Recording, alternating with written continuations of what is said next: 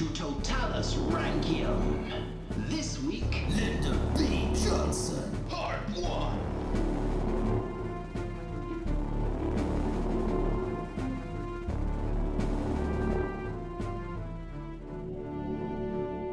Hello and welcome to American Presidents Totalis Rankium. I am Jamie. And I'm Rob, ranking all of the presidents from Washington to Biden, and this is episode 36.1. It's Lyndon B. Johnson. Yeah. New president. Yeah, interesting name as well, Lyndon. Lyndon, yeah, is an interesting name. It's also a president, forgive me if I'm speaking out of turn here, but maybe one that you don't particularly know of that well. I know he's after Kennedy, obviously. Yeah. I know there's a photograph of him standing next to Jackie, like a blood-stained dress on. Oh, God, right, okay. brain strain, probably, and he's taking the oath. I don't know where it was. It was either in a hospital or Air Force One or something. We will cover that at the start of next episode. Yeah, of course. Not quite this episode. But I've heard he's quite negative, that he's not looked on fondly. Oh well, we will see. We've had quite a few big names, haven't we? Yeah. Yeah, we have. But now maybe one of the lesser known ones of the post-war years. But anyway, let's just go in. Let's do this. Let's get an introduction. A wooden floor. Mm-hmm. But really close up, you can almost see the grain. So you can't tell it's a wooden floor. It looks like a plank of wood to start with. Then you zoom out. Yeah, okay. And you realise it's more polished than you thought. You keep zooming out. And it's a dark oak, possibly, dance floor. Zoom out. There's just people dancing in the middle of this dance floor. There you go. Have fun with that. Come on, you can do it. You can do it. Look, we've had, luminous dinosaurs. We have, but this close to something that happened in real life, and I'm trying to remember the detail. Yeah. See, that's how awesome I am. So I'm paying the big bucks for, Rob. Okay, so I can do this. Right. Start on the grain of some wood. It's did you say nicely polished? Yeah, when you zoom out, you realise it's more polished than you thought. You really zoomed in. You can see the grain through the lacquer kind of thing. Then you zoom out, oh, it's polished. Oh, but when you say more polished than you thought, it's because originally you thought it was the least polished wood in the world ever. Yeah. It's now just slightly polished. It's still a bit rough around the edge. That's fine. Anyway, you zoom out, pan out, I'm going to say. Pan out, and as you keep panning out, you realise as people come into shot, they're all doing a dance. Yeah. And it's great. Great fun. Do you want to hear the music that's being played as they dance? Yeah. Do you? Is it WAP by Cardi B? No. Oh. I can now hear it. I'll have to do some editing to make this work, but hopefully you'll hear it in a second. This will be far smoother in the actual recording because I'll just make editing magic happen. Right, through WhatsApp, I've just sent you a link. Hillbilly boys, please pass the biscuits. Oh dear. I'm not feeling good about this. So, as you're zooming out, this music starts to play. Yeah. And everyone's having a dance to this. I'm going to leave it quietly playing in the background as you're narrating. I like it. Okay, can you hear it right now? Yeah, I can hear it very faintly in the background as you're talking. It's great. You're louder. Good. It's all a bit hootenanny, This is a lovely isn't experience, it? Yeah, okay, so this is going on. Everyone's jumping around, slapping their thighs. There's a quite large man called Pappy on stage. He's doing a big song and a dance. He's singing. He's singing now, yeah. I can hear it. Yeah, he's there with the Hillbilly Boys. And then slowly turn around so the camera's just revolving around the room, almost as if you're in the dance as well.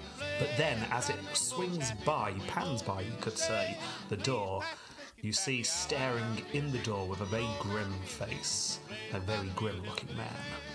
And he's not dancing. He's not smiling. And just keep zooming into his face, keep zooming into his face, keep zooming into his face. Panning into his face, you could say. Is the music getting more distorted as it's moving in? Yes. Like a personality black hole kind of thing. Yeah. The music just becomes all sort of slowed down and sort of a bit more bassy. I hope you do this in the edit. And then as you zoom into the face of this person, just you hear the inner monologue just on the eyes. You just hear a voice saying, "I'll get you, Pappy. Oh, yes, I will." And then Lyndon B. Johnson comes up on screen. Nice. Okay, I like that. So, right. there you go. Interesting. See? Got music Yeah. in this one. Do you know what, the effect of just having that really quietly in the background of your Did that work quite well? We need to do that more often. I need to get some more sound effects so I can just Well, have it's one in the because- background when you're talking. It's because I had a song lined up for this episode, you see. Yeah. So maybe I should always try and have a song lined up. Yes. Right, okay, well, here we go. Who's Pappy? Who's the grim-faced man? Did that scene actually happen? Or is it just something I've made up? Let's do this. Let's start, shall we? We're starting in 1908. Why? Why? Because on the 27th of August in 1908, on a farm in rural Texas, a young boy was called Lyndon. He was born as well.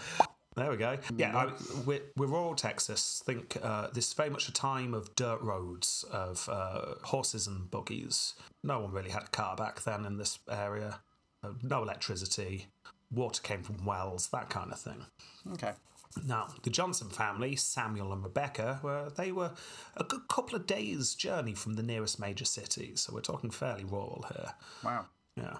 I'm guessing farmland. Yes, very much farmland. They're on a farm. Grow dust. Yes, it's Tasty dust. think poverty here. In fact, when Johnson grew up, he would say, "When I was young, poverty was so common it didn't have a name. Wow. It was just life." So you've got Sam and Rebecca on this farm. Life is poor, but they think they're a cut above the rest of the farmers nearby because actually they weren't doing too badly. Sam had been elected to the Texas legislature, and Rebecca, in a time that made this very rare for women, had a degree from an actual university. What? Like Yes, a real I one, know. not a fake one. Yeah, not even a fake one. And also, just give you a bit more flavour of the area, the nearest large city might have been 2 days' travel away, but Johnson City was closer. This was it's more of a town than a city. It certainly didn't have paved roads or electricity. But Johnson City was named after a cousin. So, like the family name, Johnson. Okay. Anyway, so it's into this sort of environment that Lyndon is born. Yeah, if you got a sister, is it a sister that went to university or mum? What did you say? Mother. That's Mother. His mother went to university, yeah. So her parents probably paid for university. Yeah. And she married downwards. You know what? I didn't think to check, but let's just say yes. Yes, she did. Anyway, Lyndon's born, and then 4 more children soon follow. Not immediately. I imagine some other things happened in between them. There was another boy and 3 daughters. Now, Lyndon, as the older boy, already loved to be centre of attention. This is something that he was known for from a very early age. So much so, when his siblings start coming along, always not happy. He's only about 4 at this point, and he starts running away from home. Wow. Yeah, he does not like the fact that his parents are now paying attention to little brother and little sisters. So he just starts doing runners. Mommy and Daddy, I'm leaving here. There's nothing you can do about it. That's fine, son, but if you do, you're going to be dead with exposure within an hour. Yeah, pretty much. That's pretty much how it happened. I mean, he's only 4. There's only so far he can go. Running away probably just meant going to the other end of the farm. Yeah. So, yeah.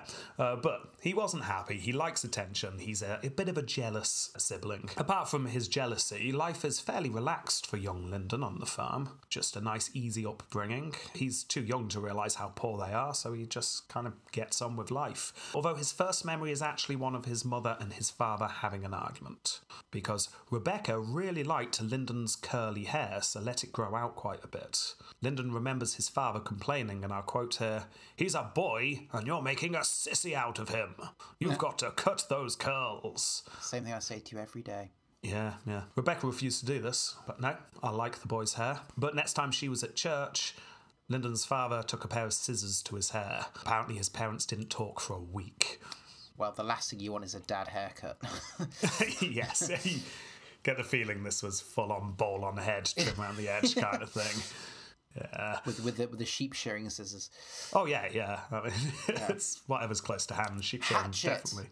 Yes, hatchet. Right, standing Wood against the saw. wall. Full-on wood saw. Lyndon apparently seems to take his father's side in this argument, because a couple of years later, he refused to carry on the violin and dance lessons that his mother had arranged for him. Rebecca apparently didn't talk to her son for several days after this. She wanted her son to be a man of culture and learn things. Lyndon was having none of this. No, I'm not going to learn the stupid violin. I'm not going to dance. I'm just going to do whatever I want. I want to fight cattle and cut corn. Yeah, exactly. Yeah, and also he wants to go and follow his father, because that's what he's really interested in. He wants to follow almost literally in his father's footsteps. In 1918, at the age of 10, Sam, so his father, was once more elected to the state legislature, and Lyndon starts going with him to Austin to witness what his father does. So he's already getting a taste of politics. Yes, and he is fascinated by it. He doesn't really care about school or anything and learning, but watching his dad do his political business with all the other important men in the important city and the important building, now this seems more interesting to young Lyndon. Daddy, you lie for a job? That sounds amazing. Why, yes, said Lyndon. Is this whole episode going to be full of your amazing Texas accent? Definitely. Good. But if his dad, because he's now working, he puts on the posh English accent. Oh, Why, yeah, yes, definitely. why, yes, son. They all had English accents back then. This is 1918. Apart from Lyndon, he was the first one to develop an American accent. Yes, exactly. It was seen as a peculiarity at the time, but it soon caught on. Yeah. Anyway, Sam, he's an unbending politician. He's either always stood up straight, or he's just constantly bent over, and he can't bend him back up. I can't picture which. Always stood up straight, and if he wants to relax, he's just leans against the wall, but not in a casual way, in like a 45-degree angle way. Yeah. Like a planker would. Like a planker would, yeah. Because unlike most, he refused to toe the party line. He also refused to be bought by lobbyists. He was his own man, damn it. He wasn't going to do what other people told him to do. Yeah. Wow. He also fought against the growing rise of the Ku Klux Klan in the region. So that's good. I'd say that's positive. Definitely. He had a very strong sense of justice that he instilled in his young son. However, if Lyndon witnessed how his father was a straight arrow as a politician, he also would have witnessed, or at least got wind of the fact, that his father also used going to Austin as a way to heavily drink and pay for the company of the ladies. Like a drinking buddy. I can only assume so, yes. Something in which he would very much take after his father in later life. Ah. Yes. Now, even at home, Lyndon became obsessed with politics and the job of his father. Obviously, Sam quite often had relatively important men coming around to the farm to discuss things. And whenever they did, Lyndon would hide outside the room and just listen to the political discourse. Because there wasn't much to do in Texas in 1918, I can only assume. No. However, even more exciting than eavesdropping on his father or trips to Austin was the campaign trail. Little Lyndon loved this. He would go along with his dad campaigning. It was the best time he had as a child. In fact, I quote him here. "We would drive in the Model T Ford from farm to farm, up and down the valley, stopping at every door. My father would do most of the talking. He would bring neighbours up to date on the local gossip, talk about the crops and the bills he would introduce. Families all the way along opened up their homes to us. If it was hot outside, we were invited in for homemade ice cream, and if it was cold, we were given hot tea. Christ, sometimes I wished it would go on forever." So, it was having a good time. There's really nothing to do, was there? It really wasn't. I suppose it's either that or, I don't know, play in the dust. Yeah. Yeah. So, that's what he did. I mean, the only other thing he did, really, was go to school. And he didn't particularly like it. I mean, he was described as a quick-witted student, but he was also described as the kind of student who never really applied himself. He was, as we've seen before, very much a coaster. Mum was always putting tea mugs on him. Yeah, exactly. Yeah, he got B's, mostly. He never did particularly well, but he never particularly tried. He had no interest in school. He soon fell in with a group of like-minded friends, because by the time he was in his middle teens, he was regularly found driving around with his friends, completely blind drunk. Despite the fact that Prohibition obviously is coming at this time, it's like, well, no one's stopping people drinking in rural Texas, are they? So, no. Yeah. So him and his friends managed to get hold of some moonshine and just got blind drunk and rode around in a car. Sounds great. Yeah. Don't do that, listeners. Don't get drunk and drive. No. Texas is very big. Everything's very far apart. It's less likely you'll hit something. They would routinely taunt the local sheriff, apparently, and just mock him and then run away or drive away. One day they burnt down a farmer's barn. It was that kind of hijinks. Yeah. Right. Less pranks, more actually just being... arsonists. Yeah, damn right, arsonists and drink driving. It's not ideal when you're in your mid-teens. Sam, remembering the keen follower of his political career from a few years ago, started to despair. His son seemed so promising a few years ago, but that seems to be disappearing. Apparently one day he said to Rebecca, "That boy of yours isn't worth a damn. He'll never amount to anything, not a goddamn thing." So, Wow. not too pleased. He also voiced his fear that Lyndon would end up in the penitentiary. That's obviously where this is going. I mean, it's looking quite likely at this point. Well, yeah. And despite this, however, Lyndon did graduate school and did reasonably well. I mean, well enough that his mother and father pressured him to go to college. Yeah. It's like, if you're going to make something out of your life, you've got to go to college. Now, because the school he graduated from wasn't accredited, he would have to do an extra year before he could apply. So he had to do an extra year of school and then go to college. And by this time, Lyndon had had enough. He hated school. He didn't want to be there. There's no way he's going back to do a bonus year before going to something else that he didn't want to do. Also, he was fed up of living in the middle of nowhere, where there was nothing to do. So he was going to do what he used to do when he was 4 years old. Run away! Yay! Yeah, only this time he's now approaching adulthood, so he can run away further. He's got a car. Well, it wasn't his car as far as I'm aware. I think it was a car that was borrowed. Yeah. But anyway, guess where he runs away to? The next farm? No, even further. He goes to California. Oh, wow, okay. Yeah. They head west, him and 4 other friends. They've had enough of Texas. They're going to go west. They're going to... Did they crank on the Tom Waits song going out west? Yes, they did. That's exactly what they did. Right. Full-on road trip along those long, wide, and very straight roads. With no petrol stations for miles. Yes. Actually, that must have been quite a risky thing to do back then. Oh, yeah, it was. If you're going on a journey like that in a car, you had to have someone who knew how to fix a car. Yeah. Because your car was probably going to break down at some point.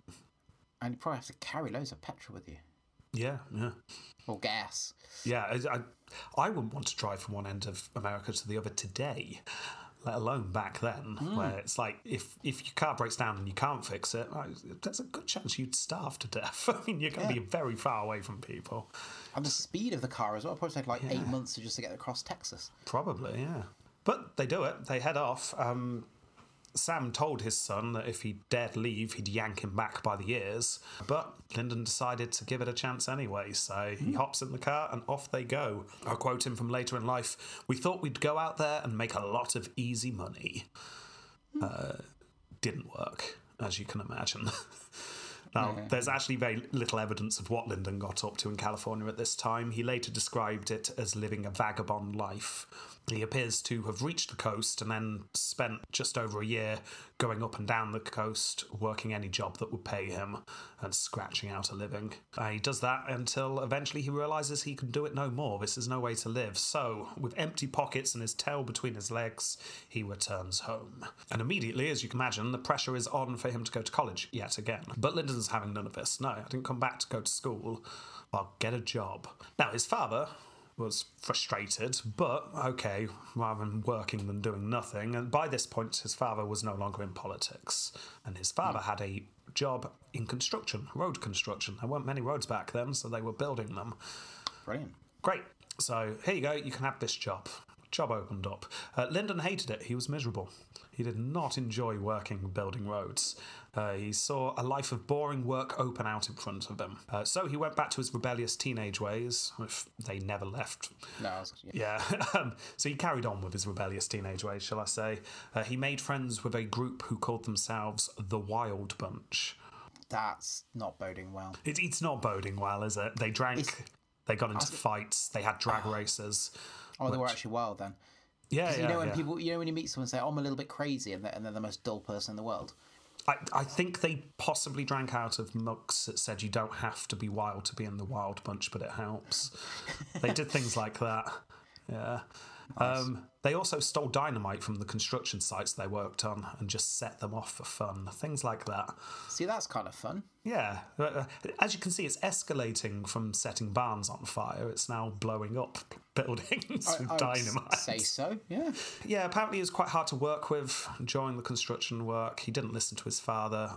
He got everyone into trouble one day because they were behind schedule and everyone was trying to hide this from the boss.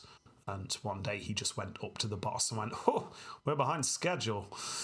And yeah, so not great. Quite a few people got fired.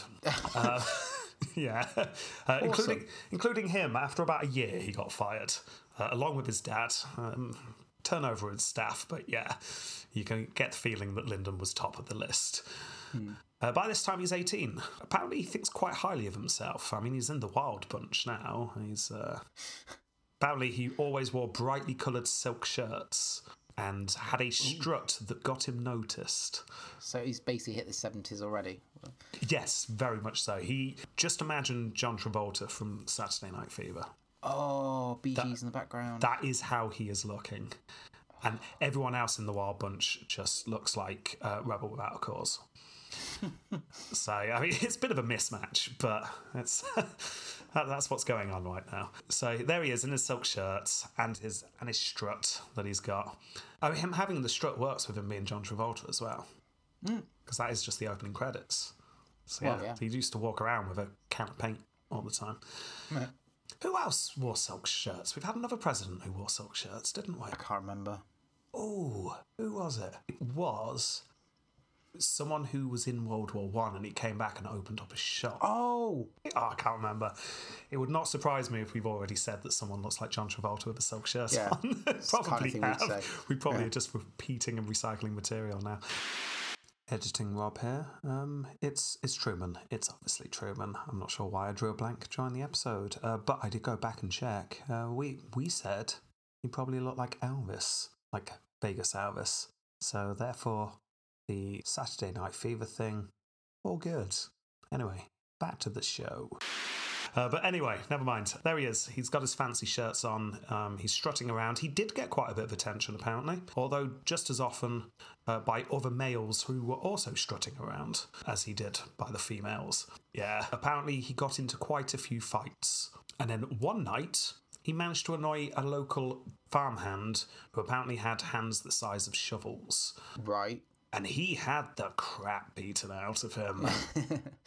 Like, seriously, he apparently it ruined the white silk shirt that he was wearing. He was just covered in blood. Again, this fits so well with Saturday Night Fever. It really does, because he's now covered in the blood and everything.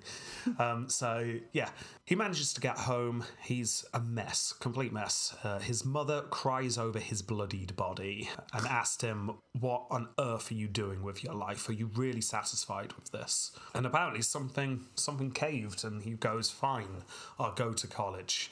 Something about him being beaten up made him realise he needs to change his life. However, was he good enough to go to college? And it's not like he ever tried at school. Yeah, but he was clever enough to still pass and get B's and stuff. So. Yeah, I mean, he does get in, long story short there, he does manage to get into a college in San Marco. But once he's in, his grades are certainly no better than they were at school. B's, mostly C's, a few D's, that kind of thing. Right. He became very discouraged very quickly and started to talk about quitting. It did not help that in order to afford to be there, he had to work as the school janitor, which is not ideal. However, despite the fact he wasn't doing very well academically, he soon realised that he did actually have a talent. And that was the same talent that his father had. He could ingratiate himself with people very easily. Soon enough, the staff thought very well of this lanky boy who was hanging around. Out of the 700 boys enrolled, apparently he was the only one who'd ever stay after class and then talk politics with the teachers. Because of this, he managed to get a new job. Instead of the janitor, he became the school messenger, essentially. But we're talking very primitive times in rural Texas. People couldn't just phone each other up back then. So how did the staff deliver messages to each other? Well, they got one of the boys to run notes. So that's what he did. So obviously he gets to know all the staff quite well. However, he was less good at making friends with his peers, apparently. The Black Stars were the elite group of the school. They got to go to the best parties. They got to go first in the canteen queue. If you were a Black Star, you were cool. He wasn't allowed in because he was no good at sports. Yeah. Always the same. Always the same. So, yeah, as much as quite a few of them in the Black Stars actually quite liked him, he wasn't a sporty person, so sorry. Nope. So he wasn't allowed in the elite cool group. He also got rejected by his first major crush, so someone called Carol Davies. Things started off quite well with Carol Davies, but eventually she goes, nah, I'm not feeling it. Although to be fair, he probably dodged a bullet here because her father was a very prominent member of the Ku Klux Klan. Wow, yeah, I mean, Yes, that's not ideal, is it? Wow, yeah. No. Anyway, in his senior year, in order to complete the year, he needed more money, so he took some time off to go and get a job. What do you think he does? Works in a political office, as in like a clerk or something, you know. Oh, you see, he would have loved that, but no, that was a hard job to get. Instead, a nice, easy job, teaching. Yes. He found a tiny little town in the middle of nowhere, which is like, compared to where he was in the middle of nowhere, we're talking really in the middle of nowhere now, quite near the border with Mexico. Okay. Yeah. Most of the town was made up of Mexican immigrants, and he was shocked at what he saw. The town was fully segregated, and the Mexican families were treated, and I'll quote him here, worse than dogs. I mean, at least he's aware of it at this point. Well, yeah, he was aware of it, which is good. What's less good is the Mexican children that he taught were literally starving. I mean, they would routinely go through the bins to try and just find scraps to try and eat. Yeah, this is not good. The job brought something out in Lyndon.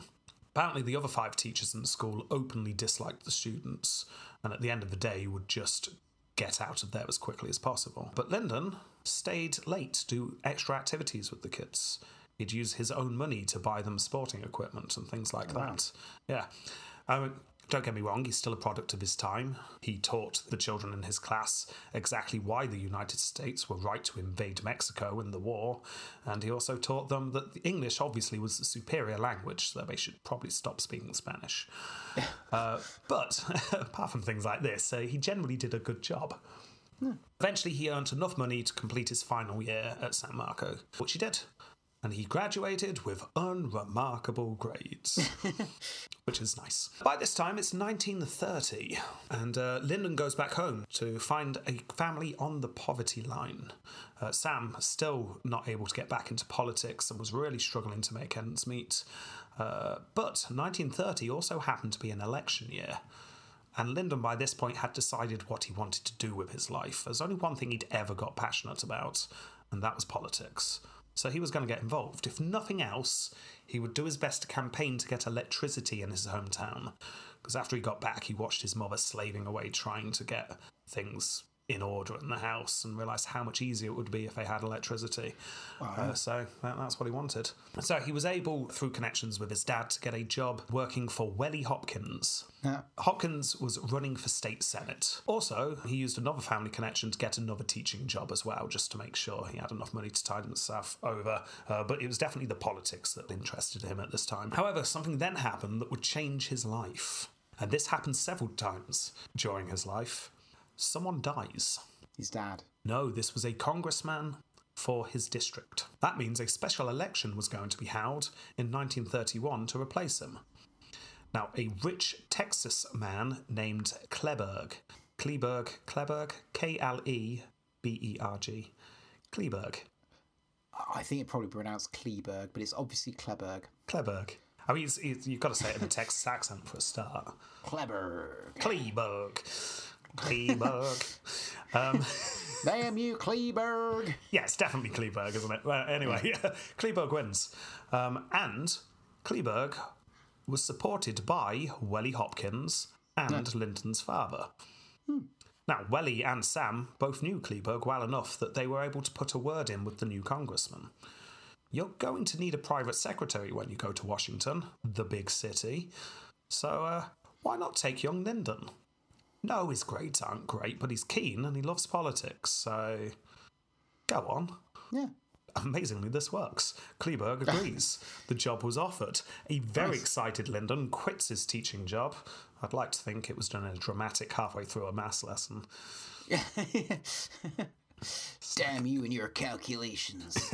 And this is how you add fractions. You know what? I don't care. I don't care how you add fractions. I'm off to Washington. Woohoo! So he runs out. Denominator this. Gives a finger and walks out. Kicks over one of the desks and just leaves. Tells one child that they're amount to nothing. And off he goes.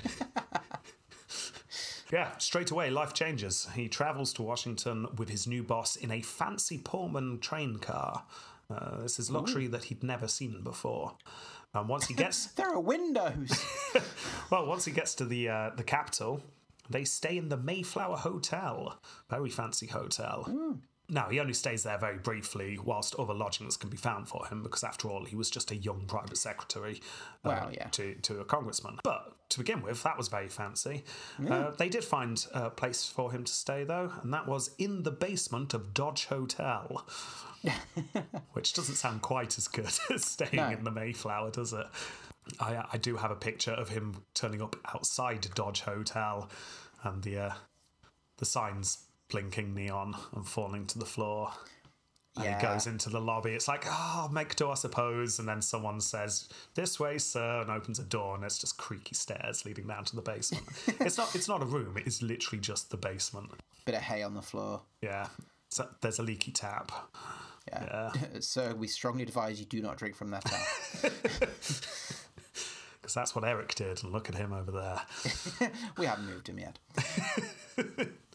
Yeah. So anyway, he's in the basement at Dodge Hotel. I'm perhaps being mean to Dodge Hotel here. It's not a hugely fancy hotel, but it was home to a lot of the staffers, to a lot of important people. It wasn't where the important people stayed. But it's where the people who worked for the important people stayed. And actually... So, information gathering. Well, this can be very useful. I mean, Johnson was able to use his Texan charm to soon get to know many of those people staying there. And through these connections, he also started to be introduced to actual real congressmen as well. So he starts networking, and this is something he can do well. He can press the flesh. He can go and chat to people, get to know people. On top of this, he joined what was known as Little Congress. This was just a social club, essentially, made up of congressional aides. They got together, they drank and talked about their jobs. It wasn't really anything big. But when he was elected Speaker, shortly afterwards, he threw his effort behind it, and soon enough it had over 200 members and regularly had key speakers turn up to meetings. It actually became a networking paradise, something that people would actually look forward to. It wasn't just an excuse to get together and drink. It was an excuse to get together, drink, and actually do something that might help your career. So, yeah, that was good. By this time, the Great Depression's really taken hold. Now, Johnson wasn't personally affected too much because he had a government salary. So he actually was fairly secure. But as private secretary to a congressman, it was Johnson's job to answer many of the letters that were piling up begging for help. In 1932... veterans from World War I descended upon Washington, asking for their bonuses that had been promised early. If you remember, we covered this in Hoover's episode. Yeah. Yeah, now Kleberg originally was against the idea of paying these bonuses early, but Johnson convinced his boss that actually if you go for this, it will play well in your district. There are a lot of veterans in your district, you'll come off well. You might not personally like the idea, but I think maybe you should support this. And also, it's not going to go anywhere. It's going to fail in the Senate anyway, so you might as well say, yes, I support it, happy in the knowledge it's not actually going to get through. So we've got early suggestions here that even though Kleberg is the actual person in Congress, his young aide is already thinking smartly politically. Now, if you remember, as Hoover was in charge, he decided to send the troops out against campaigners in the Capitol, and it's actually MacArthur. You remember General MacArthur? Yeah. Oh, yeah. He goes out on his white horse and rides them down. Yes. Yeah, Johnson horrified to see the marchers being driven down Pennsylvania, and I quote, like sheep led by a man on a white horse. Yeah, that's almost exactly what it was. Yeah, pretty much, yeah. Then, in 1932, Roosevelt becomes president. Roosevelt. Yes, and Johnson was very impressed. The proposed New Deal was exactly what the country needed, according to Johnson. Not only would it help people, but more importantly, in Johnson's eyes, it was just damn good politics. Oh, yeah.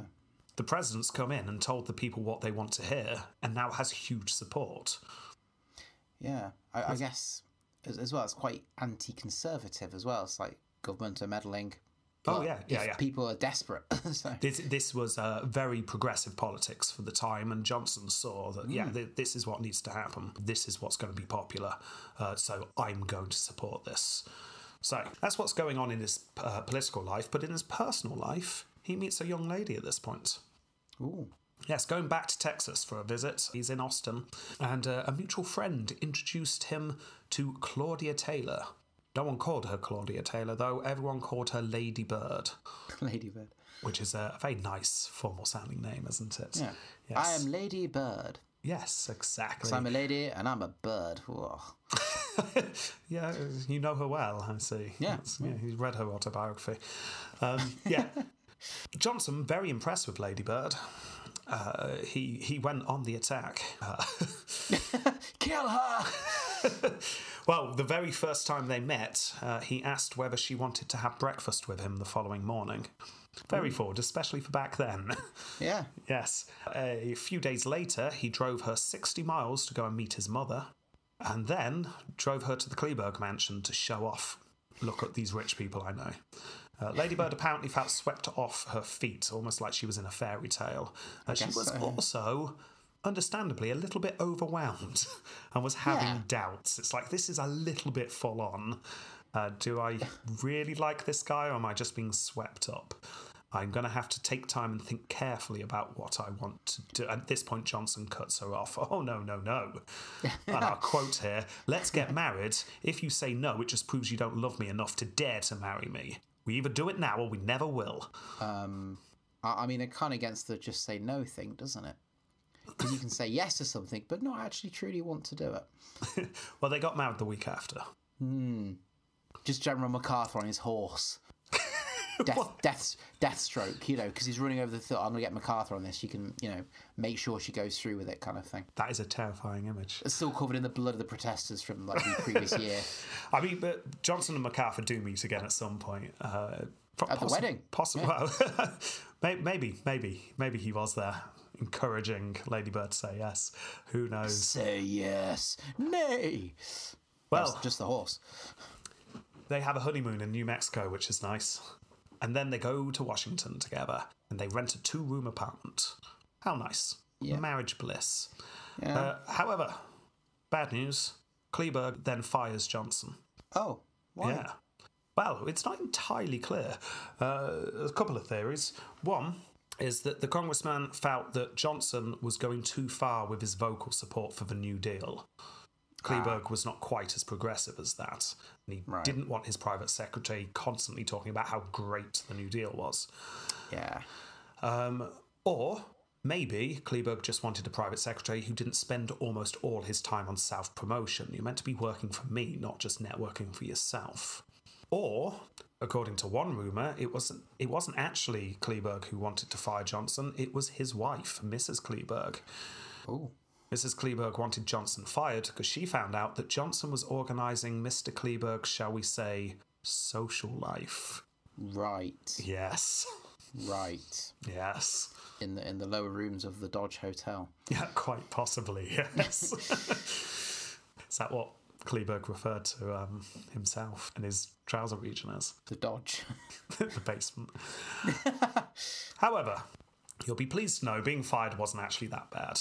Because as you can imagine, by this point, Johnson's made enough connections to secure another Washington job relatively easily. In fact, he does very well here because President Roosevelt had just started to roll out the National Youth Administration, or the NYA. This was a movement aimed at getting more young people educated and into work. So each state would have their own branch of the NYA, and they'd just work on getting young people into jobs. That sounds good.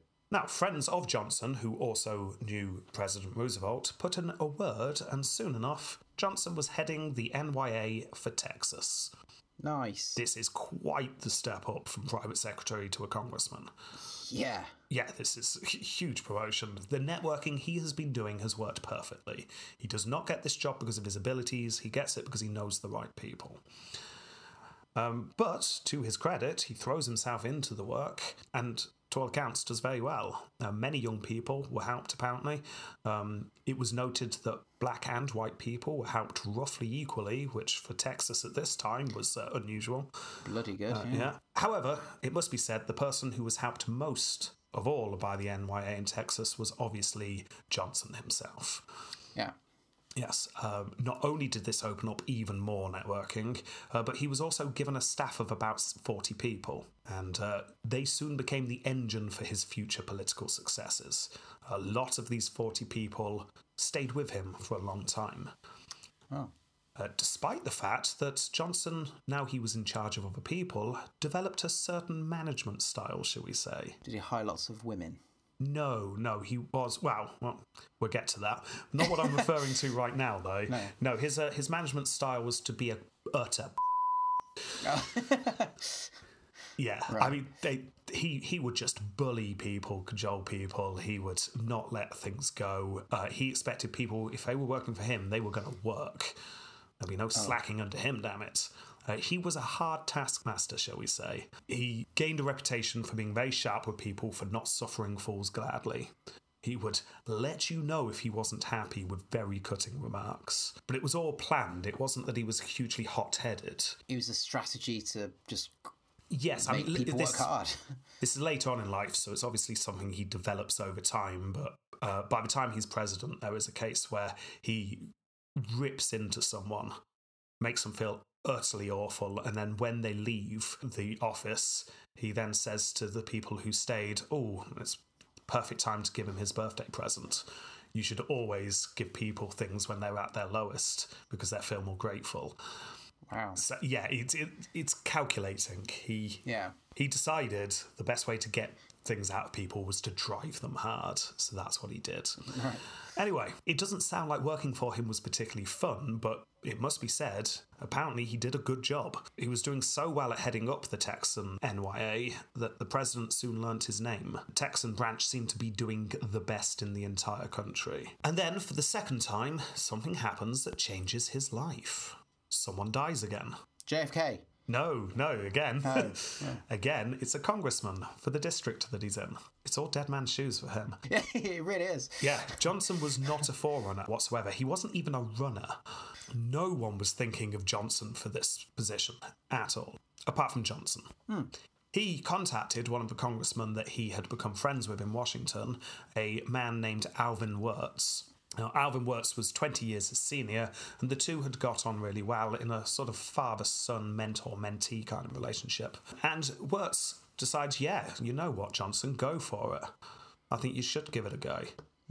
However, there's a slight problem. Like I say, no one's thinking of Johnson whatsoever. So how's he going to get ahead in this race? What can he do to stand out? New hairstyle. Yes, Mohican. Yeah. It was dyed pink. It was very good. Yep. But on top of that, they decide what Johnson's going to do is attach his horse to the Roosevelt wagon. I assume not literally, but maybe literally. I think Roosevelt literally had a wagon. Yeah. Now, not everyone in the party was happy with the New Deal and the way that Roosevelt was taking the party to the left and more progressive wing. So there are a lot of people who would not like the fact that Johnson was going to very vocally become a Roosevelt supporter. But Wirtz and Johnson realised that, you know what, the New Deal is going down very well with the public at the moment, so let's just do that. Let's say I'm the candidate that is fully behind Roosevelt, and Roosevelt loves me. Makes sense to do that. Yeah. Did it matter if Johnson agreed with all of the policies? No. He would just say whatever needs to be done to get in. Now, a slight problem with this. It's all very well saying Roosevelt loves me, but does Roosevelt love him? Okay, well, what can we do about that? How about we get Roosevelt's son, Elliot, to endorse Johnson? See, if I was Johnson, I'd just ask for a hug. Roosevelt, do you love me? Big public hug. Massive. Not even public, he just needs to know it himself. Oh, right, okay. And then he'd believe. No, well, they decide not to go. I mean, Roosevelt's a busy man. It's not going to work. So they go for his son instead. If Roosevelt's son endorses me, that's essentially an endorsement from the president, isn't it? Yeah. Yeah, that'll do. How are we going to get Elliot Roosevelt to endorse you, Johnson, What does Elliot like? You find out what he likes. Elliot likes $5,000, it turns out. That's cheaper than I'd have expected. I mean, this is back then. It's a lot of cash, don't get me wrong, but you could have asked for $20,000. Oh, you could have done. This obviously also is highly illegal. I mean, you could argue that, yeah. Yeah, you can't just pay the sons of presidents for endorsements. Well, it turns out you can. Oh, yeah, no, you can. You can also just start giving out cash to people who are going to vote for you. Really? Yeah, I mean, it was dressed up slightly more than that. It was dressed up as a payout to farmers. That was, Right. but yeah, let's just say little bit dodgy, shall we?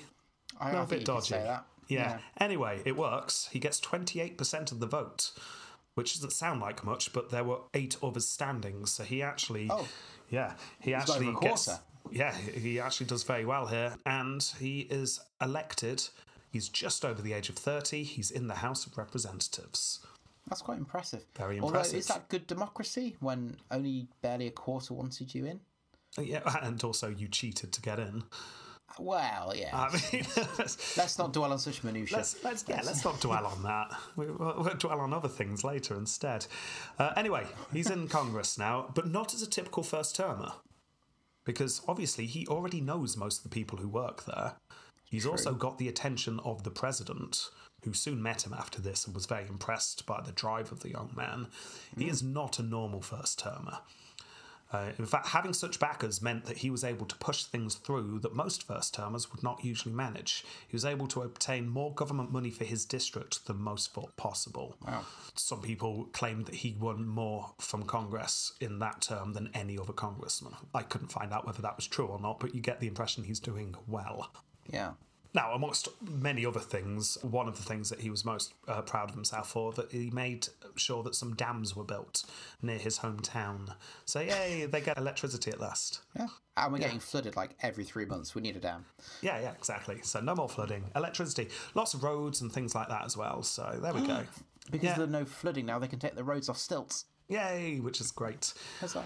Yeah, so Johnson's doing so well, in fact, that various backers start to take an interest in this rising star. Backers or people that want to give money? Well, yes, people Yeah. who want to give him money. They want to give him a lot of money, in fact. I'm listening. Yes, I mean, don't ask why. Just, we're going to give you all this cash. Who knows? Maybe sometime in the future, maybe... You could throw us a bone. Yeah, we're not paying for things. We live in a democracy, but... No, you know. it's a gift. It's just a gift. Gift, yeah.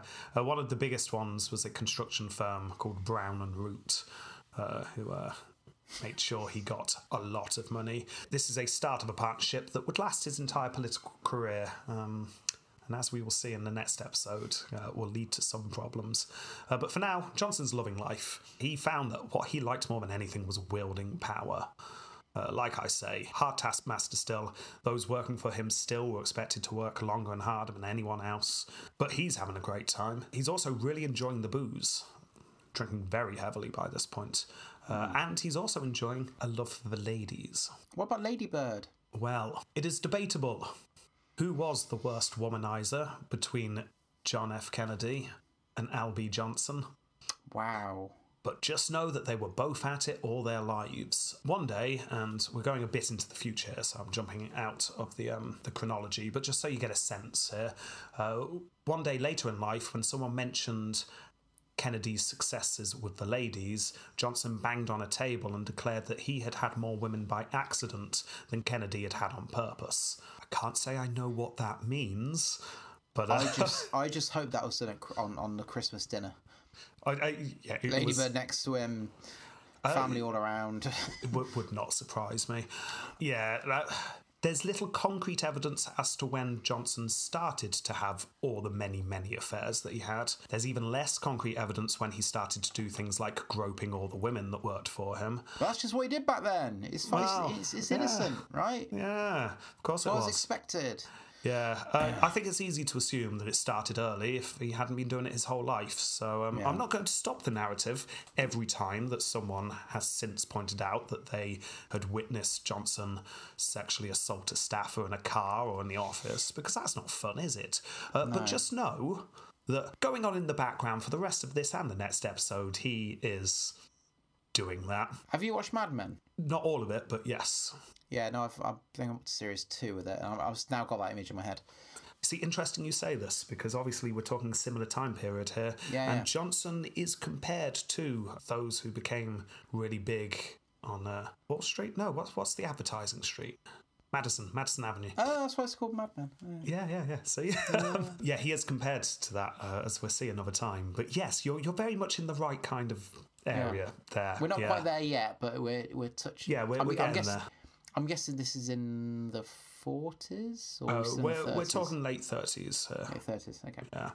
So, like I say, I'm not going to go into all the minutiae of the horribleness that was his attitude towards women. However, we do get a clear picture of his first major affair, which starts at this time. Because there was a wealthy Texan called Marsh. Marsh was one of Johnson's biggest financial backers at the time. And Marsh had a young secretary who caught his eye. And she became his mistress. Now, soon after this, she also caught the eye of Johnson, and the two became involved. This was a young lady called Alice Glass, and apparently she was very intelligent, very sophisticated, very beautiful. Johnson soon went beyond his usual fling and just apparently completely fell in love with her. Now, two problems here. Obviously, the first one, infidelity to his wife, Lady Bird. Problem number one, yeah. But what Johnson probably found more worrisome, because this certainly isn't the first affair he would have had. It's just the first one he was serious about. What if Marsh found out? Because Alice Glass was Marsh's mistress. Yeah, and also his financial backer. I mean, that's not good, is it? He could potentially lose a lot of financial backing here. His career would take a serious hit. But apparently he was so smitten by Alice that he was willing to take this risk. And it would appear that the risk paid off. According to Marsh's daughter later in life, Marsh did indeed find out about this, and the two men had a huge argument, but then Johnson apologised, and they just decided to put the whole thing behind them. And Johnson continued to see Alice for several years after this. Right. So, there you go. So that's what his personal life is looking like at the moment. And Just then a big mess. Well, sort of, but he seems to be having a good time because he obviously doesn't have things like scruples. And then something happened that changed the course of his life. Somebody died. Someone dies. This time JFK. No, this time it's the senator. One day I'll get that right. You'll get that right one day, you will. Yeah, it was a senator this time, and once again Johnson decides to run. He's not going to be in the House. I mean, who wants to be a congressman? You want to be a senator. That's where the real action is. Yeah. So he's going to go to become a senator. Yet again, he is not a forerunner. He is not being considered. Now, the forerunner was a bombastic outsider. This was the current governor of Texas, a man named Pappy O'Daniel. Oh, was he also a singer? He was also a singer. He was not a politician. He was a man who had come to prominence in Texas after writing music for his job advertising flour. Yeah. As in, like, by plane. Well, I think that's what was happening before, but Pappy O'Daniel and his very outgoing personality decided he was just going to sing with his band, the Hillbilly Band, and just sing lots of nice, happy songs such as Pass the Biscuit, Pappy. And then people will go, oh, biscuits, flour, yeah, let's buy some. This is obviously the song that I played right at the start, and I was going to play it to you now so you could hear some of it, but you've already heard it. Yeah, it's too late now. Yeah. I mean, I could pretend I haven't heard it. No, it's fine. Wow, that song's great, Rob. That's amazing. That's good. I mean, I'll put a little bit on again for the listeners so they know what this music is like. So, here it is. I like mountain music, good old mountain music, played by the real hillbilly band. I like bread and biscuits, big white fluffy biscuits. My dear old ma just makes them grand. We like to sing and play and try to make folks happy. We hope you'll say, please pass the biscuits, Pappy. I like mountain music, good old mountain music, played by the real hillbilly band. There it was. So, nice. Yeah. So, Pappy O'Daniel loved nothing more than being famous. He'd become relatively wealthy because of his success with his work, so he used that money to campaign to become the Texan governor in a way that completely stumped the Democratic Party that he claimed to be part of. I mean, he wasn't part of the Democratic Party, he just needed to say he was a member of one of the parties to run. Well, yeah. And he chose the Democratic Party, and the Democrats didn't really know what to do about this because he kept riding up and down Texas on the back of a truck, singing songs and saying he'd make a great governor. He had no interest in politics. He preferred campaigning to running the actual office when he was in the office. I don't know if this is reminding you of anyone. He would give speeches where he would just every now and again just start singing. Why not? Very popular songs at the time was obviously Please Pass the Biscuits, Pappy, but another one, I couldn't find this one, The Boy Who Never Gets Too Big to Comb His Mother's Hair. It's a classic. It's a classic. It doesn't sound creepy at all. No, not at all. No. Oedipus. So, Pappy O'Daniel's going for it, and he is very popular in Texas. Because if you're going to choose between someone who can represent your state in the Senate because they know the ins and outs of political life, or someone who knows how to sing a good song, I mean, it's an obvious choice, isn't it? Oh, yeah. Yeah. So Johnson and those around him who decide Johnson's going to go for Senate, they have a meeting. They decide once again, how on earth can we beat this opponent who is far more popular? By the way, Johnson's only got 5% in a poll they did at the start of this. Ah, right. Yeah, he's not doing well. So how is he going to beat Pappy O'Daniel? Write his own song. Oh, he totally should have done. I'm better than Pappy O'Donnell. I'm better than Pappy O'Donnell. I'm better than Pappy O'Donnell. I'm better. He just did that for like an hour. Until someone said, O'Daniel? Are you talking about Pappy O'Daniel? Oh, damn it.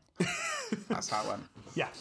So, no, they're not going to change the strategy from last time. He's just going to keep talking about how the New Deal is great and how brilliant Roosevelt is. By this point, Roosevelt was willing to endorse him personally, although not officially because he shouldn't be getting involved in this kind of thing. Well, but when reporters said things like, do you think Johnson would make a good senator for Texas? Roosevelt said things like, I couldn't possibly comment, but yes. Don't make me choose. Yes. Yeah, paraphrasing slightly there, but essentially that was what was going on. Now, with the right backing, including the subtle notes from the president, Johnson was indeed soon a forerunner along with Pappy, and the election goes down to the wire. On the night of the election, with 96% of the votes counted, Johnson was declared winner by 5,000 votes, which is not many. No, that's quite a... I was going to say that's quite a narrow margin. That's incredibly narrow. However, the Pappy side controlled enough counties that they had purposely withheld the count in those counties until the very end. Now remember, 96% of the count was counted when Johnson was declared the winner because they could see which way the trend was going. So it was obvious that there's no way Pappy's going to catch up. However, once Johnson's team had declared that they had won, I mean, this is clearly happening, we've sent in all our votes now, there's no way he's going to catch up with that last 4%. This is an obvious Johnson win. Wow, yeah. Pappy's team then went about finding the 5,000 votes that were needed in the last 4%. Weird, that. Now, in other words, making up votes obviously is bad, so if you're going to do it, you want to make up the smallest number possible. Yeah? If you're going to cheat an election, you don't want to cheat big, you want to cheat just enough. Yeah? So it's handy to know how many votes you're going to need to fabricate. So therefore, they kept some of the counties that they controlled behind, so once they knew how many votes Johnson had, they could find the votes. So I'm getting flashbacks to is it Arkansas, Alabama? What was 2020? With Trump, who went to a state and said, you need to find me these votes, kind of thing. Oh, yes. Oh, which state was it? The states completely escaped me, but yes, exactly. It's the whole find the votes thing. Yeah, so days after Johnson had been declared victor, Pappy's count suddenly came out on top. Johnson loses. Oh, that's okay. Yeah. Pappy wins because democracy. Now, Johnson apparently takes this in his stride. I mean, he knew his time would come. It was a long shot winning this anyway. He'd done actually really quite well. I mean, arguably he won because he probably won. But never mind, let's go back to Washington. Most importantly, he's learnt a thing or two about campaigning. Let's see if that comes back. Now, by this time, World War II was hotting up and Pearl Harbor happened. Short version of that. Johnson had been on the side of Congress that was pushing to build up troops and get involved in the war, and Pearl Harbor meant that the isolationist movement collapsed. Johnson was able to pull the "I told you so," which is always good. It also meant that he had to act in a way that he had promised during the campaign that he'd been on recently, because he told everyone that if the United States entered the war, he would sign up for active duty. So he's got to sign up for war duty. Oh, yes. Due to connections, he was given a position. What position do you think he was given? The highest position possible for his job choice. Pretty much. He became a lieutenant commander in the Naval Reserve. Excellent. Now, because he said Reserves. because he said he was going to sign up for active duty, he then formally asked to be placed on active duty with his own fleet. After all, he was a lieutenant commander.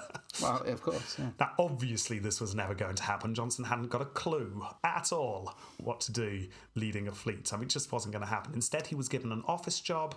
He was put in charge of expanding war production on the West Coast and in Texas. That's more his speed. That's probably the best outcome for him.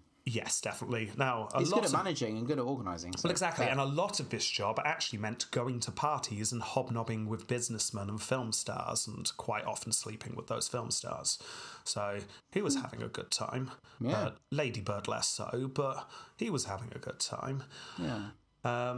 After a while, however, he worried that this might not look quite like active duty during the war. I mean, he did say active duty. He didn't say, don't worry, if we fight the Nazis, I'm just going to sleep around Hollywood instead of going on active duty. So he decides he needs, for the good of his future career, he needs to make sure he gets some active service done during the war. Otherwise, it's not going to look good afterwards. So he asks the president for a favour. Yes, that's how high he's risen so quickly. He's now able to just contact the president and ask for a favour. In fact, you ring him and say, hey, Prez. Yeah. I'm getting a bit tired of having sex with all the film stars. Can you send me off to the war, please? Now, Roosevelt understood, of course. Fair enough. Here, have a cushy job that puts you in the active war zone. Will that do? That will do nicely, says Johnson. What do I need to do? Well, you need to go to Australia and you need to visit General MacArthur and let me know what he's up to. Because General MacArthur's in charge of the Pacific Theatre of War, and Roosevelt just wants some eyes on the ground. Yeah, that'd be great. He's at my wedding. So yes, exactly.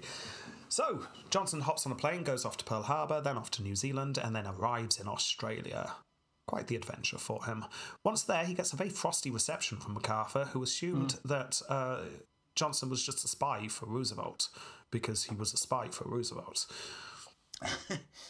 Yeah. Still, by this point, Johnson's charms had really honed themselves into a brash, larger-than-life persona. One person later said that he wasn't just vulgar, but he was barnyard. That's nice. Apparently he was just as likely to grab you by the shoulder roughly and shake you than give you a handshake by this point. It's just... Nice. Yeah. And apparently MacArthur was soon run round by Johnson. Johnson very openly is like, yeah, I'm here to see what's going on, but you know what, MacArthur, when I get back to Washington, will be your advocate for prioritising the Pacific Theatre over the European one. Why are Europe getting all the good stuff and not you? Yes, I'm reporting back to Roosevelt. Of course I'm reporting back to Roosevelt, but I'm willing to say what you want me to say. So by doing that, MacArthur was suddenly more than happy for Johnson to be around. However, Johnson needed one thing whilst he was over there, because it's not really good enough just to go to Australia and have a chat with MacArthur. No. He really needs to see some action. So he pestered MacArthur until eventually he was allowed to ride along in a squadron of bombers who were heading to a Japanese airbase on the north coast of New Guinea. So this is an actual bombing raid, and he's going to go along. Oh, wow, that's quite a big thing. Yeah, I mean, this certainly is not without risks. The average survival rate on these missions was around 75%. Ooh, yeah. That's... Yeah, I mean, this is not I'll just see something from a distance. This is, it's really rolling the dice here. It really was, because on June the 9th in 1942, he was led across the tarmac and he got on a B-26 bomber. Ooh. He was just about to strap himself in when nerves got to him slightly, so he announced that he needed to go to the toilet first. So he gets off the bomber, heads off to the toilet, relieves himself, calms himself down. He's got to do this. He heads back to the plane. When he gets on the plane, though, there's another person in his seat. Someone else who's along for the ride, another observer. Oh, damn it. Oh, I was so hoping but my seat's taken. There's another one here. So no, I couldn't possibly. Well, that was my chair. I bought that seat, paid good money for I'm off. Well, off. It's not quite that, because the other observer grins at Johnson and says, well, you're just going to have to get in another plane, aren't you? Which Johnson then does. He gets off the plane and finds another bomber. Oh, fair enough. Goes to the pilot, don't suppose you've got space in your plane? They did, so on he goes. Damn it! Yeah, the planes all take off, and the raid very quickly starts going very wrong. Oh. The Japanese were far more prepared than the United States thought they would be. And the plane that Johnson had originally got on to, but then got off just because his bladder was full, was hit very early on, burst into a ball of flames, killing all on board. If Johnson hadn't gone to the toilet, he would be dead. Johnson's plane was hit by a strafe of bullets and one of the engines was lost. So it was forced to drop its load early, turn back, being riddled with bullets as it goes. So, dangerous stuff. Apparently Johnson was very calm throughout all this. He kept a cool head.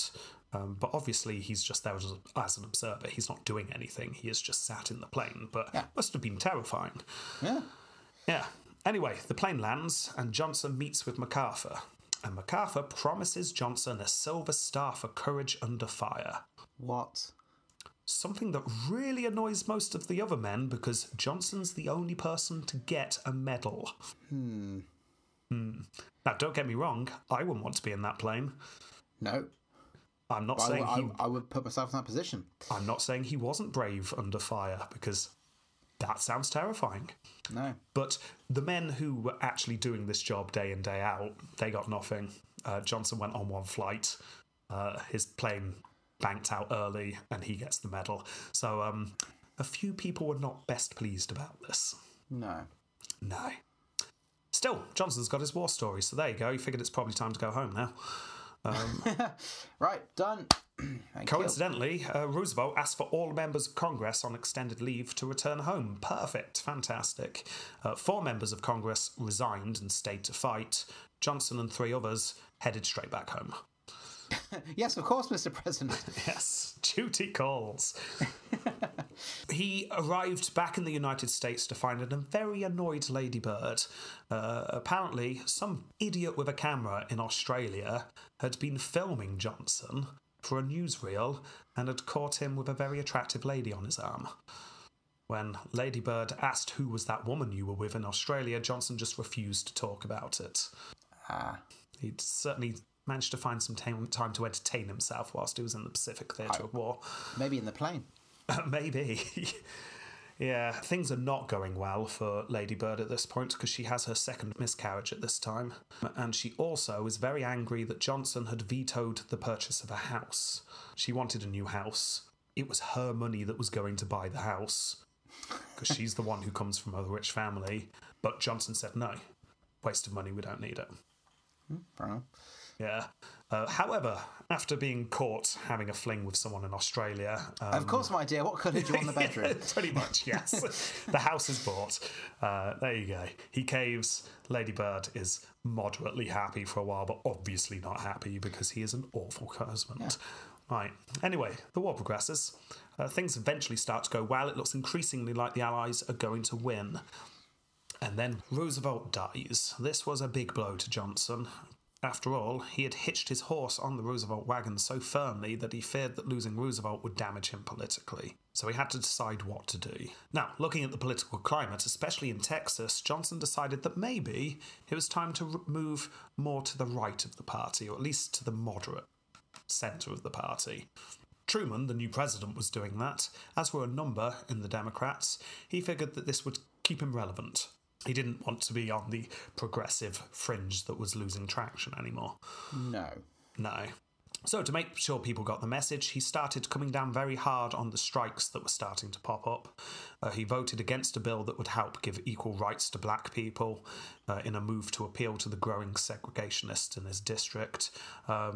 He's very rapidly moving away from this progressive stance that he had before because he decided this would make him more popular. Now, this was in the post-war era full of Red Scare, race riots and strikes, and it's in this era that Johnson decides again to run for Senate. He's determined to become a senator. Now, this time, he's up against a man called Coke Stevenson. Name matches his addiction. It's cool. Coke is a brilliant name. Now, Johnson, yes, had moved to the right from where he was, but like I say, that more made him a moderate in the party. Coke Stevenson was far-right conservative in the party. Right. Full-on card-carrying racist who once remarked about lynchings that, and I quote here, "Negroes sometimes do things which provoke whites to such violence." Blame the victims.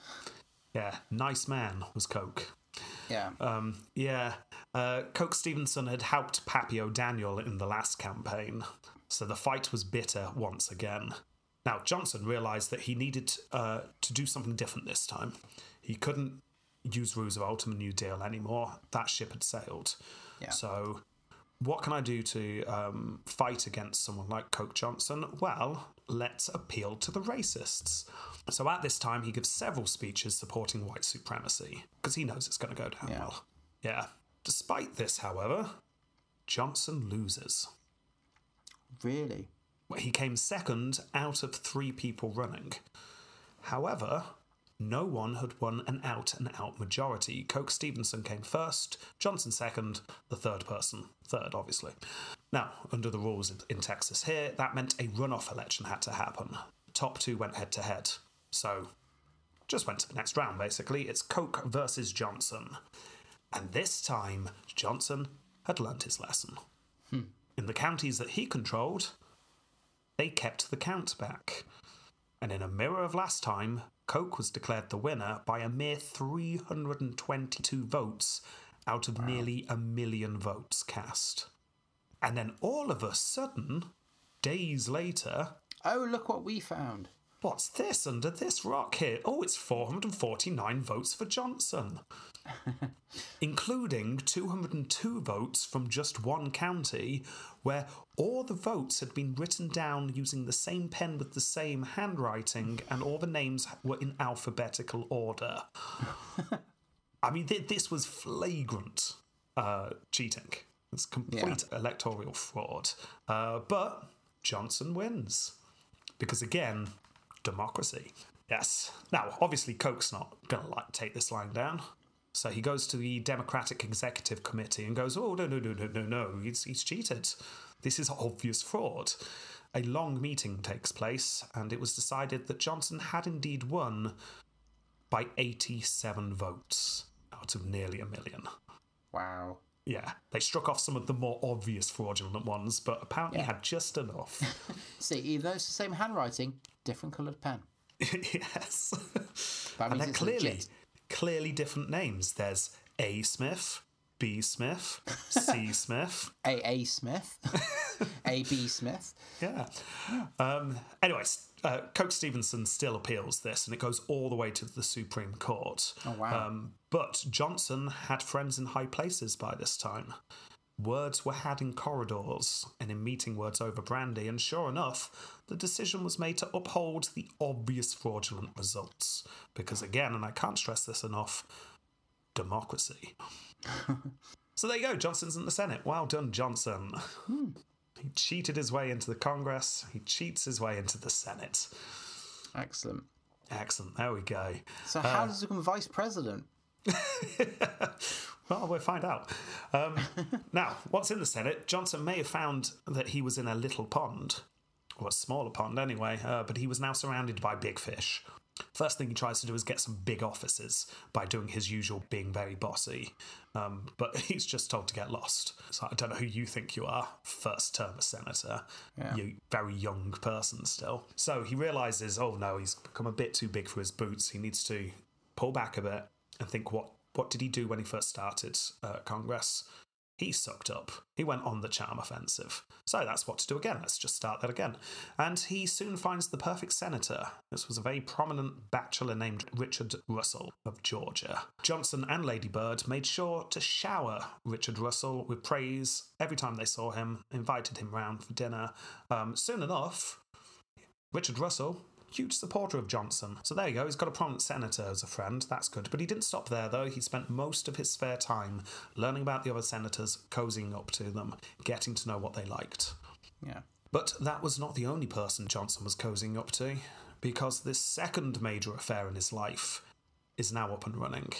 This is Helen Douglas, who was an ex-film star and opera singer, and now was a congresswoman from California. That's right, a woman, Jamie, being a politician. What? I know, crazy, isn't it? Oh, they'll be driving next. We're finally starting to get somewhere, Jamie.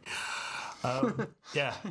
Now, apparently, Helen Douglas was infatuating. Johnson could not help but brag about this affair because apparently she was so great he just wanted everyone to know that he'd managed to get with Helen Douglas.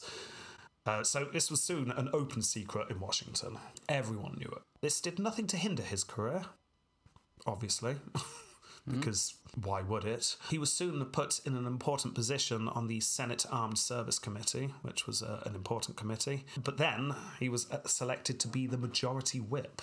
Now, that means his job was to know exactly where all the votes would fall and make sure that certain senators voted the right way. Is that what a whip does? Yes, they It's crack like the whip. As in, people tell you how they're going to vote. Yes.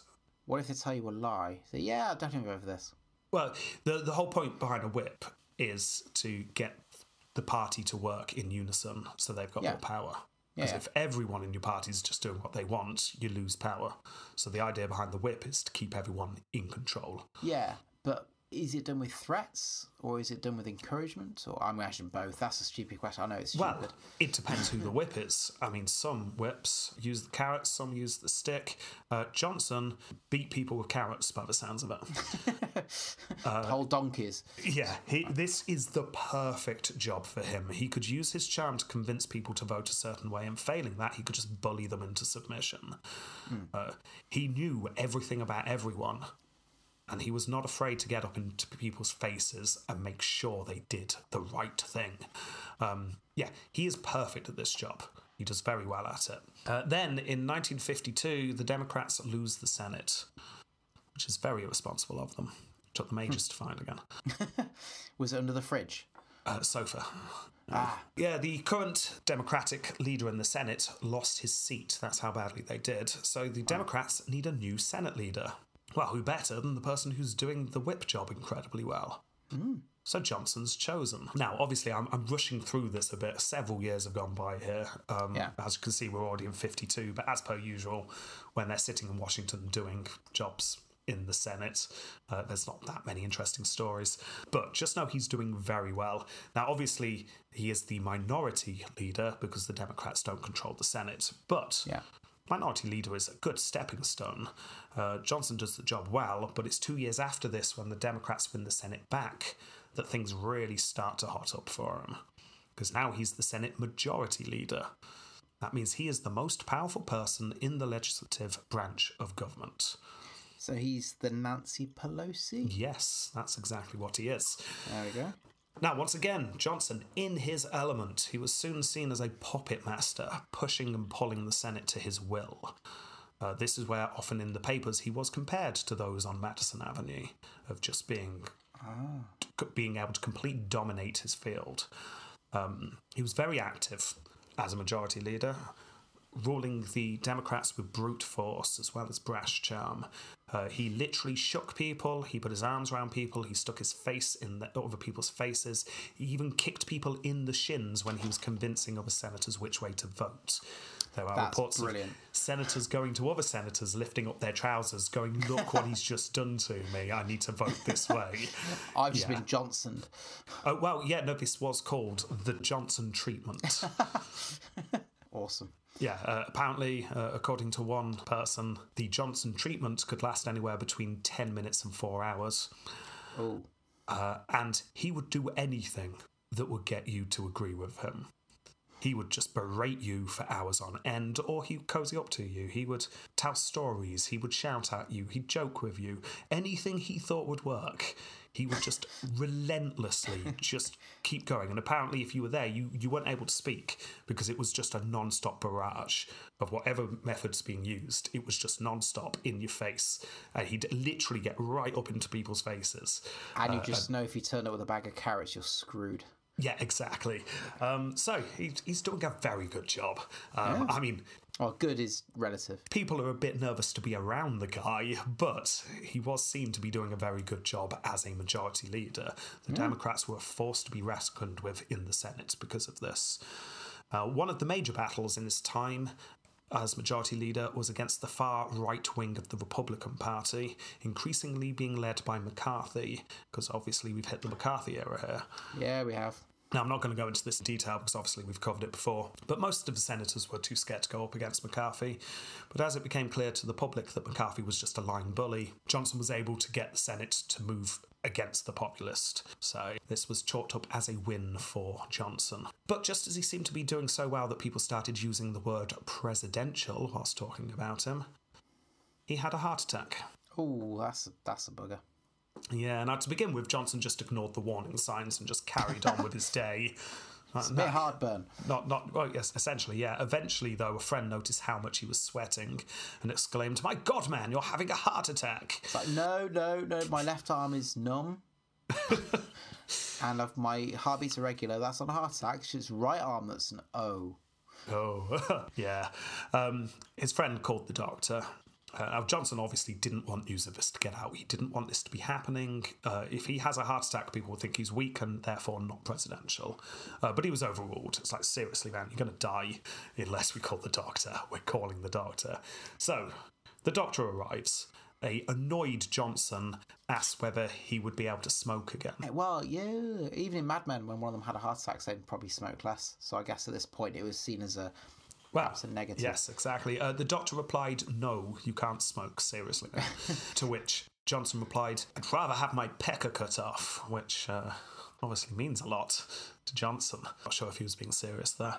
What was serious, though, was the heart attack. I mean, Johnson was not treating it seriously to begin with, but the doctor soon convinced him, no, we're talking survival rate is 50-50 here. It is a toss of a coin whether you're going to die. Stop moving about. Get in bed. This is serious. Lie down. Yeah. So, over 4 days in hospital, things would touch and go. But Johnson pulls through, eventually being well enough to head back to his ranch in Texas to recover. I mean, we kind of know that because, spoiler warning, he may become president. Well, exactly. So, it's not that much suspense there. But I wonder what kills him, though. We'll find out. Anyway, Johnson spends the rest of the year just falling into a pit of despair, really. It's like his career's over. He was doing so well. But no one's going to vote for someone who had a heart attack, surely. However, not everything was awful. His depression was relieved slightly when a new secretary came to work for him on the ranch. She was given a room inside the house, one that Johnson regularly snuck off to during the night. Play dominoes, right? Yeah. She lived in the attic, and he was told, no uncertain terms, "You do not climb the stairs, your heart's weak." So, sure enough, most nights he'd climb all the stairs up into the attic, and I can only assume played some vigorous Scrabble. Yeah. But this didn't kill him, so can only make him stronger, I suppose. Lady Bird, obviously also living in the same house, was apparently not happy, as you can imagine.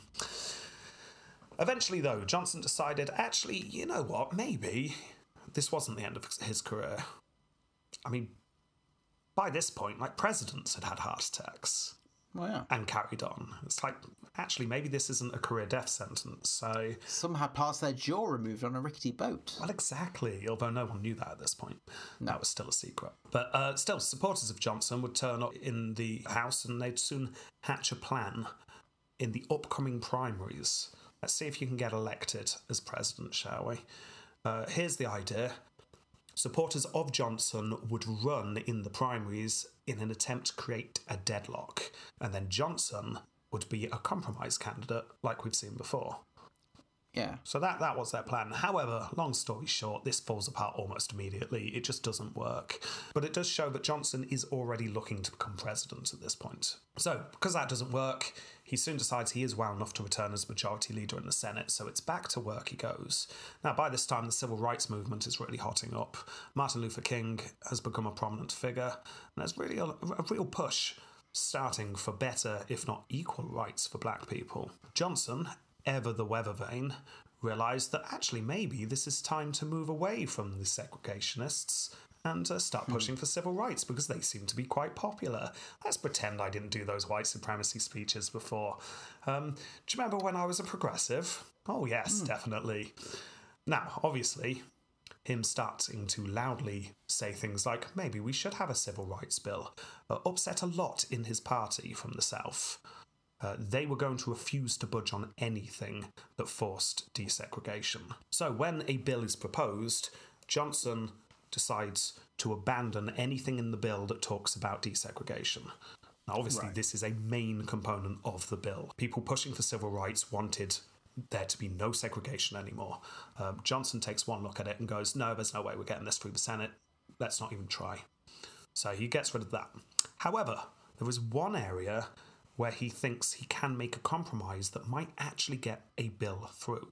This will be the first civil rights bill since the Civil War. So, yeah.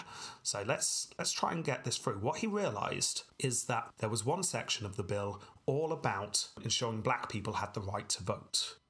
Now, obviously, black people had the right to vote. That was part of the law. But by this point, there were many loopholes, and many states were using those loopholes to make sure black people can vote. So this bill would just close up all the loopholes. Now, the conservative faction of the Democrats did not want this to happen. They feared what would happen if black people could actually vote fairly. I mean, they might not get in anymore. So Johnson suggested an amendment to this part of the bill. Those found breaking the law and denying black people the vote would be put on trial by a jury of their peers, not just by a judge. Now, obviously, Southern conservatives realised that this could actually work.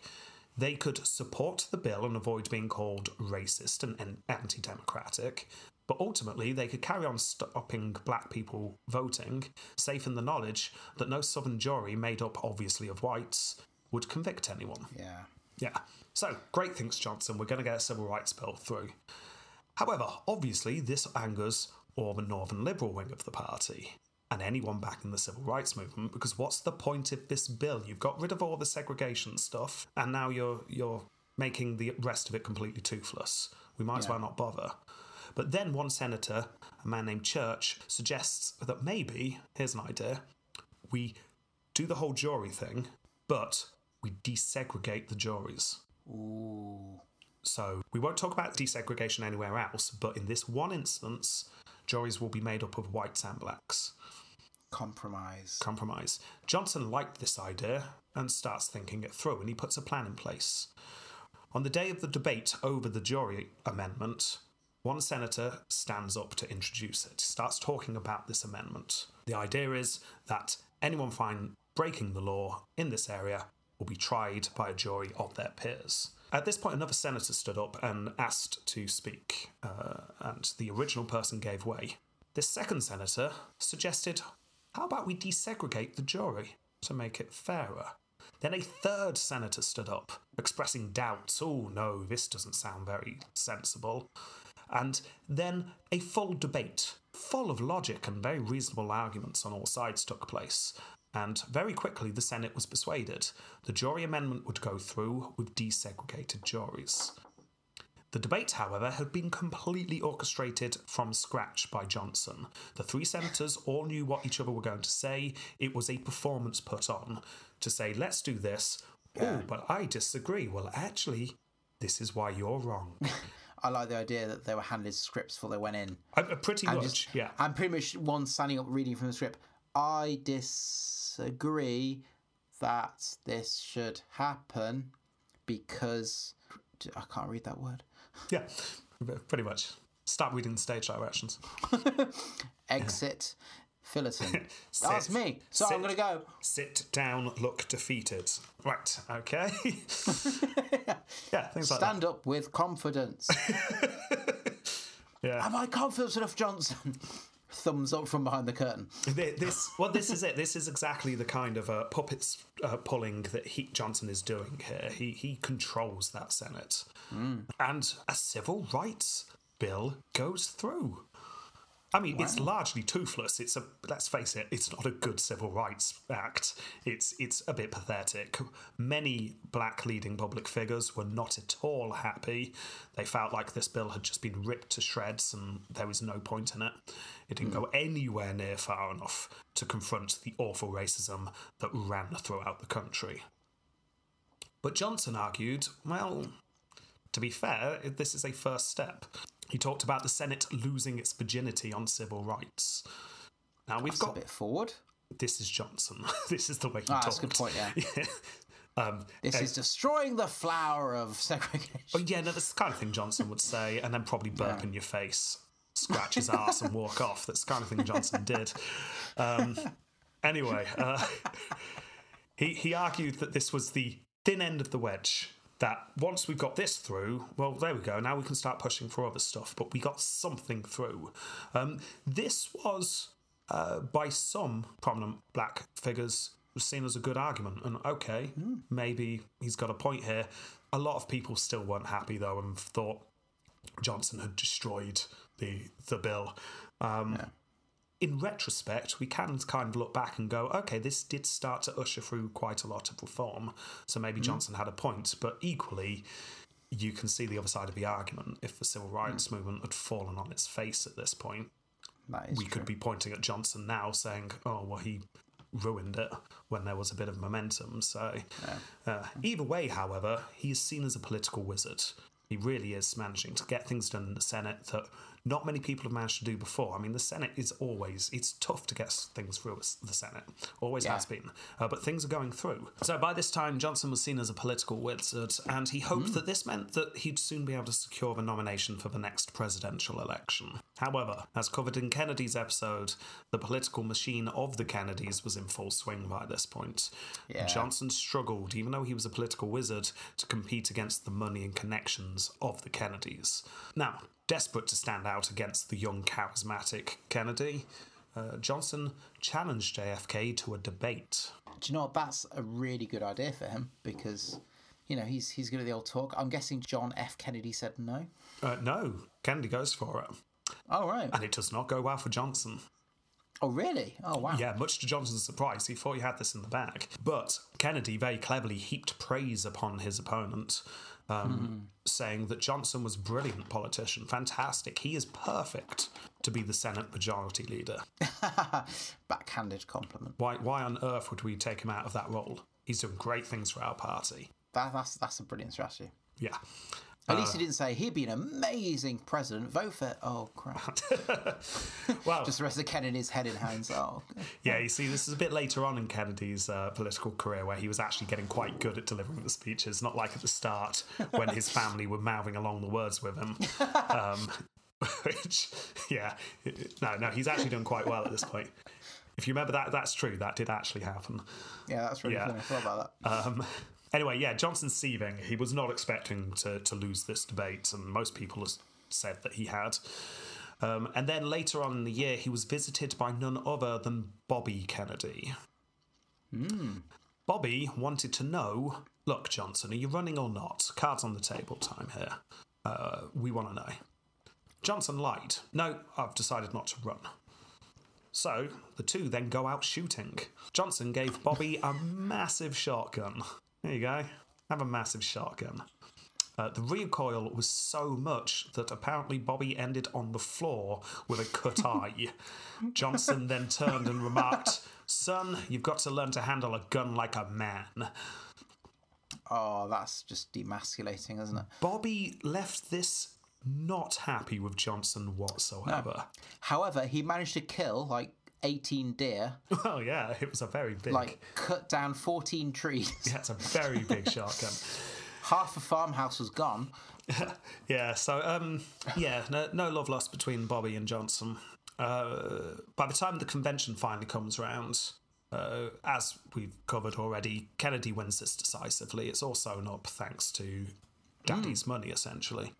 But Kennedy decides, well, actually, why not offer the vice president role to Johnson? I'm seen as a Northern Liberal, whereas Johnson, I mean, wait, who knows what he is, but he's Southern for a start. And yeah, so that'll bring the Southerners along, so that will work. And he is very good, so yeah, he can be vice president. Johnson thought about the offer, and even though vice president's not really a real job, it could be a stepping stone. Vice presidents were more likely to become presidents than majority leaders were. Certainly, if the president gets assassinated. Exactly. So, through back channels, he accepts. This is all happening during the convention, where the Kennedys are staying in the hotel, and so is Johnson. They're just a few floors apart. After he has said, yes, if you offer it to me, I'll accept, Bobby turns up and says, well, how about if you just become the head of the Democratic Party instead? Johnson was fuming at this. It's like, well, no, you've just offered me vice presidency. What are you doing now? John Kennedy then has to phone Johnson and go, oh, no, ignore my brother. I didn't know he was going to do that, and he's not up to date with events. Yeah. But he's an idiot. I'll deal with him in a plane crash. It's fine. But this is obviously not true. There's no way Bobby went with that offer without John F. Kennedy knowing. Seems to suggest that the Kennedys were having second thoughts almost immediately about Johnson being the vice president. But the offer's in now, so you know what? Let's keep him. That's fine. It's almost as if JK is playing with his Johnson. Exactly, and you don't want to do that. No. Not when it's so close to an election, anyway. So, yeah. As we have covered, Kennedy scrapes a victory against Nixon, and Johnson is sworn in as the vice president.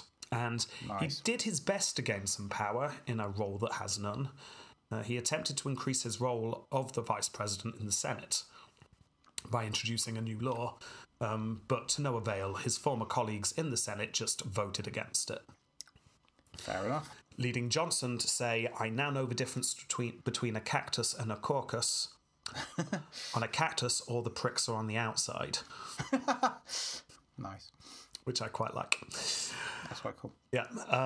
He also sent a memo to the President Kennedy at this point, asking for more power over the government departments, asking that the departments report to him as well as Kennedy. Kennedy just ignored this. And then someone in the White House leaked that memo to the press, really embarrassing Johnson. Because obviously now everyone knew that he'd asked for something and Kennedy had just ignored him. Yeah, not great. So to try and cheer Johnson up, Kennedy says, how about, because when you were like the leader of the Senate, you were really pushing for this new NASA thing. So why don't you head that up now? You can be in charge of NASA. Yeah, is that a little smile I see, Johnson? Yeah, there you go. You can run NASA, but also go abroad. Anywhere, just get out of the city. Just go. Go. By this point, tensions were rising between Johnson's men and Kennedy's men. The two camps did not see eye to eye, and Kennedy just wanted Johnson out the way for a bit. So quite often would just send him to different places. Now, I'm not going to cover all the places he visited at this point. He went to many places, but the two most important visits, the first one was to Berlin, and when he was in Berlin, the wall had just gone up, and Johnson reassured West Germans that the United States were not going to abandon them. He was very firm. The United States were going to be there to help. And there's a bit of the Berlin Wall you're holding up. Probably. Who knows whether that's a lie or not? No. Only cost me $15,000. And I'm not going to reveal whether that's a lie or not, because people can listen to our Would I Lie to You episode. Yeah, exactly. Because it features in that. Anyway, the second important visit was South Vietnam. Ooh. Yeah, well, if you remember Kennedy's episode, things are starting to begin in Vietnam. Kennedy's approach is, I really don't want to get bogged down and involved in Vietnam, but yes, it is important. We will send advisors, lots of advisors with guns. We're not joining in. We're not. No. One or two might be in tanks. Yeah, maybe. Who knows? I mean, but no. that one there, he's got like 85 barrels of napalm, but It's fine. he's an advisor. He's an advisor.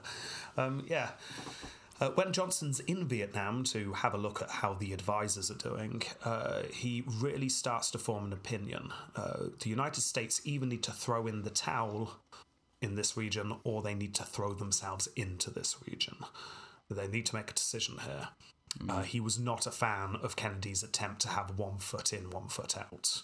Yeah, fair enough. Obviously, this is going to have ramifications later. But apart from this, Johnson did very little as vice president, as expected. Vice presidents. He was in the room when the other decision makers were making decisions during the Cuban Missile Crisis, but by all accounts, he didn't really contribute much, apart from to point one thing out, which was that when he was a boy in Texas and a rattlesnake reared its head up, quote, the only thing you could do was to take a stick and chop its head off. Oh, okay. So you get the feeling Johnson was a bit more hardline than Kennedy was. But apart from that little anecdote, apparently he did very little. Yeah. And then something happened that changed the course of Johnson's life. Somebody died. JFK! JFK! There we go. Yes! We got there in the end. Yes, as Kennedy was campaigning in Johnson's home state, whilst Johnson was in the car behind, Kennedy was Bloody hell. shot fatally. In the head, twice. Well, once in the neck, once in the head. Yeah. So we all know what that means. So I'm more interested in thinking, like, Johnson must genuinely have a few conflicting emotions here, because this is his dream. Yeah. But at the same time, thinking, actually, I just saw that. Oh, I mean, that's not going to be good, is it? No. Do I really want to put that man's suit on? Not literally. Yeah. But there you go. Certainly not now. Obviously, he needs to become president, and we'll cover that next episode.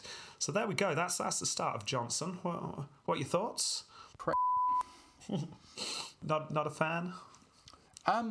He's not coming across well. He's a liar. He's a cheater. He's a womanizer. Yeah. He has no political beliefs. He is a Weathervine. No. He reminds me of Boris Johnson. Yes, yeah. Well, we'll see how he is as president. If you remember, we finished the Kennedy episode 1 with feelings pretty much this negative for different reasons. True. But we did finish very negatively, and Kennedy managed to get Americans. So. But there's reason for that. He prevented nuclear war. Yeah, well, who knows? Maybe Johnson does. I'll climb up to my shelter and see. Maybe he prevents nuclear war, or maybe he just gets bogged down in a war in Vietnam. Who knows? Who knows? Who could say? But that is for next time. So thank you very much for listening, everyone. Yeah, and if you want some for next episode, if you'd like to watch Apocalypse Now, Good Morning Vietnam, Forrest Gump. Yes, yeah, that'd be good. Yeah, good homework. Watch all the birds. Yeah. Right, All okay. right, Johnson. Thanks for listening, and thank you for following us on Facebook and Twitter. Yes. And Instagram if you bother. There's no point. We rarely use it, but Yeah, that's all every good. now and again. Great. Until next time, then. Goodbye. Goodbye.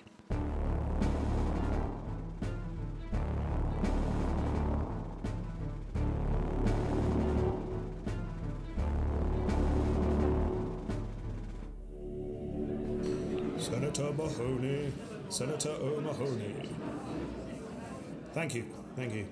Now, obviously, this bill is a very important bill, and I must say that I fully believe that an amendment should be put in place that allows anyone to break the law in this case to be tried by a jury of their peers. Judge? Yeah. I said by a jury of their peers. Yes. Stand up. Will you yield? Yes, I will yield, nod, but look sceptical. Stand in a confident manner. Okay, I believe that Negroes being part of a jury is terrible. Turn page. Lee important for the what does it say? Democratic. Democratic use of our procedures and abilities as a nation to succeed in the modern world. Sit down. Look happy. Look convinced. Thank you, Senator Church, for your input. This is very interesting. I will certainly be taking this into consideration. Sharon, remind me I need to get milk on the way home. You don't need to write this bit down, Sharon. In fact, Sharon, put the pen down. I've got something else for you to hold. Psst, psst. O'Mahony! Yes, Church. I'm not 100% sure what he's trying to get us to say here. Ooh, yes. Ooh. Oh. I'm just making weird sounds. I'm not convinced this is meant to be part of the script. Abandon script. Linda B. Johnson, Part 1.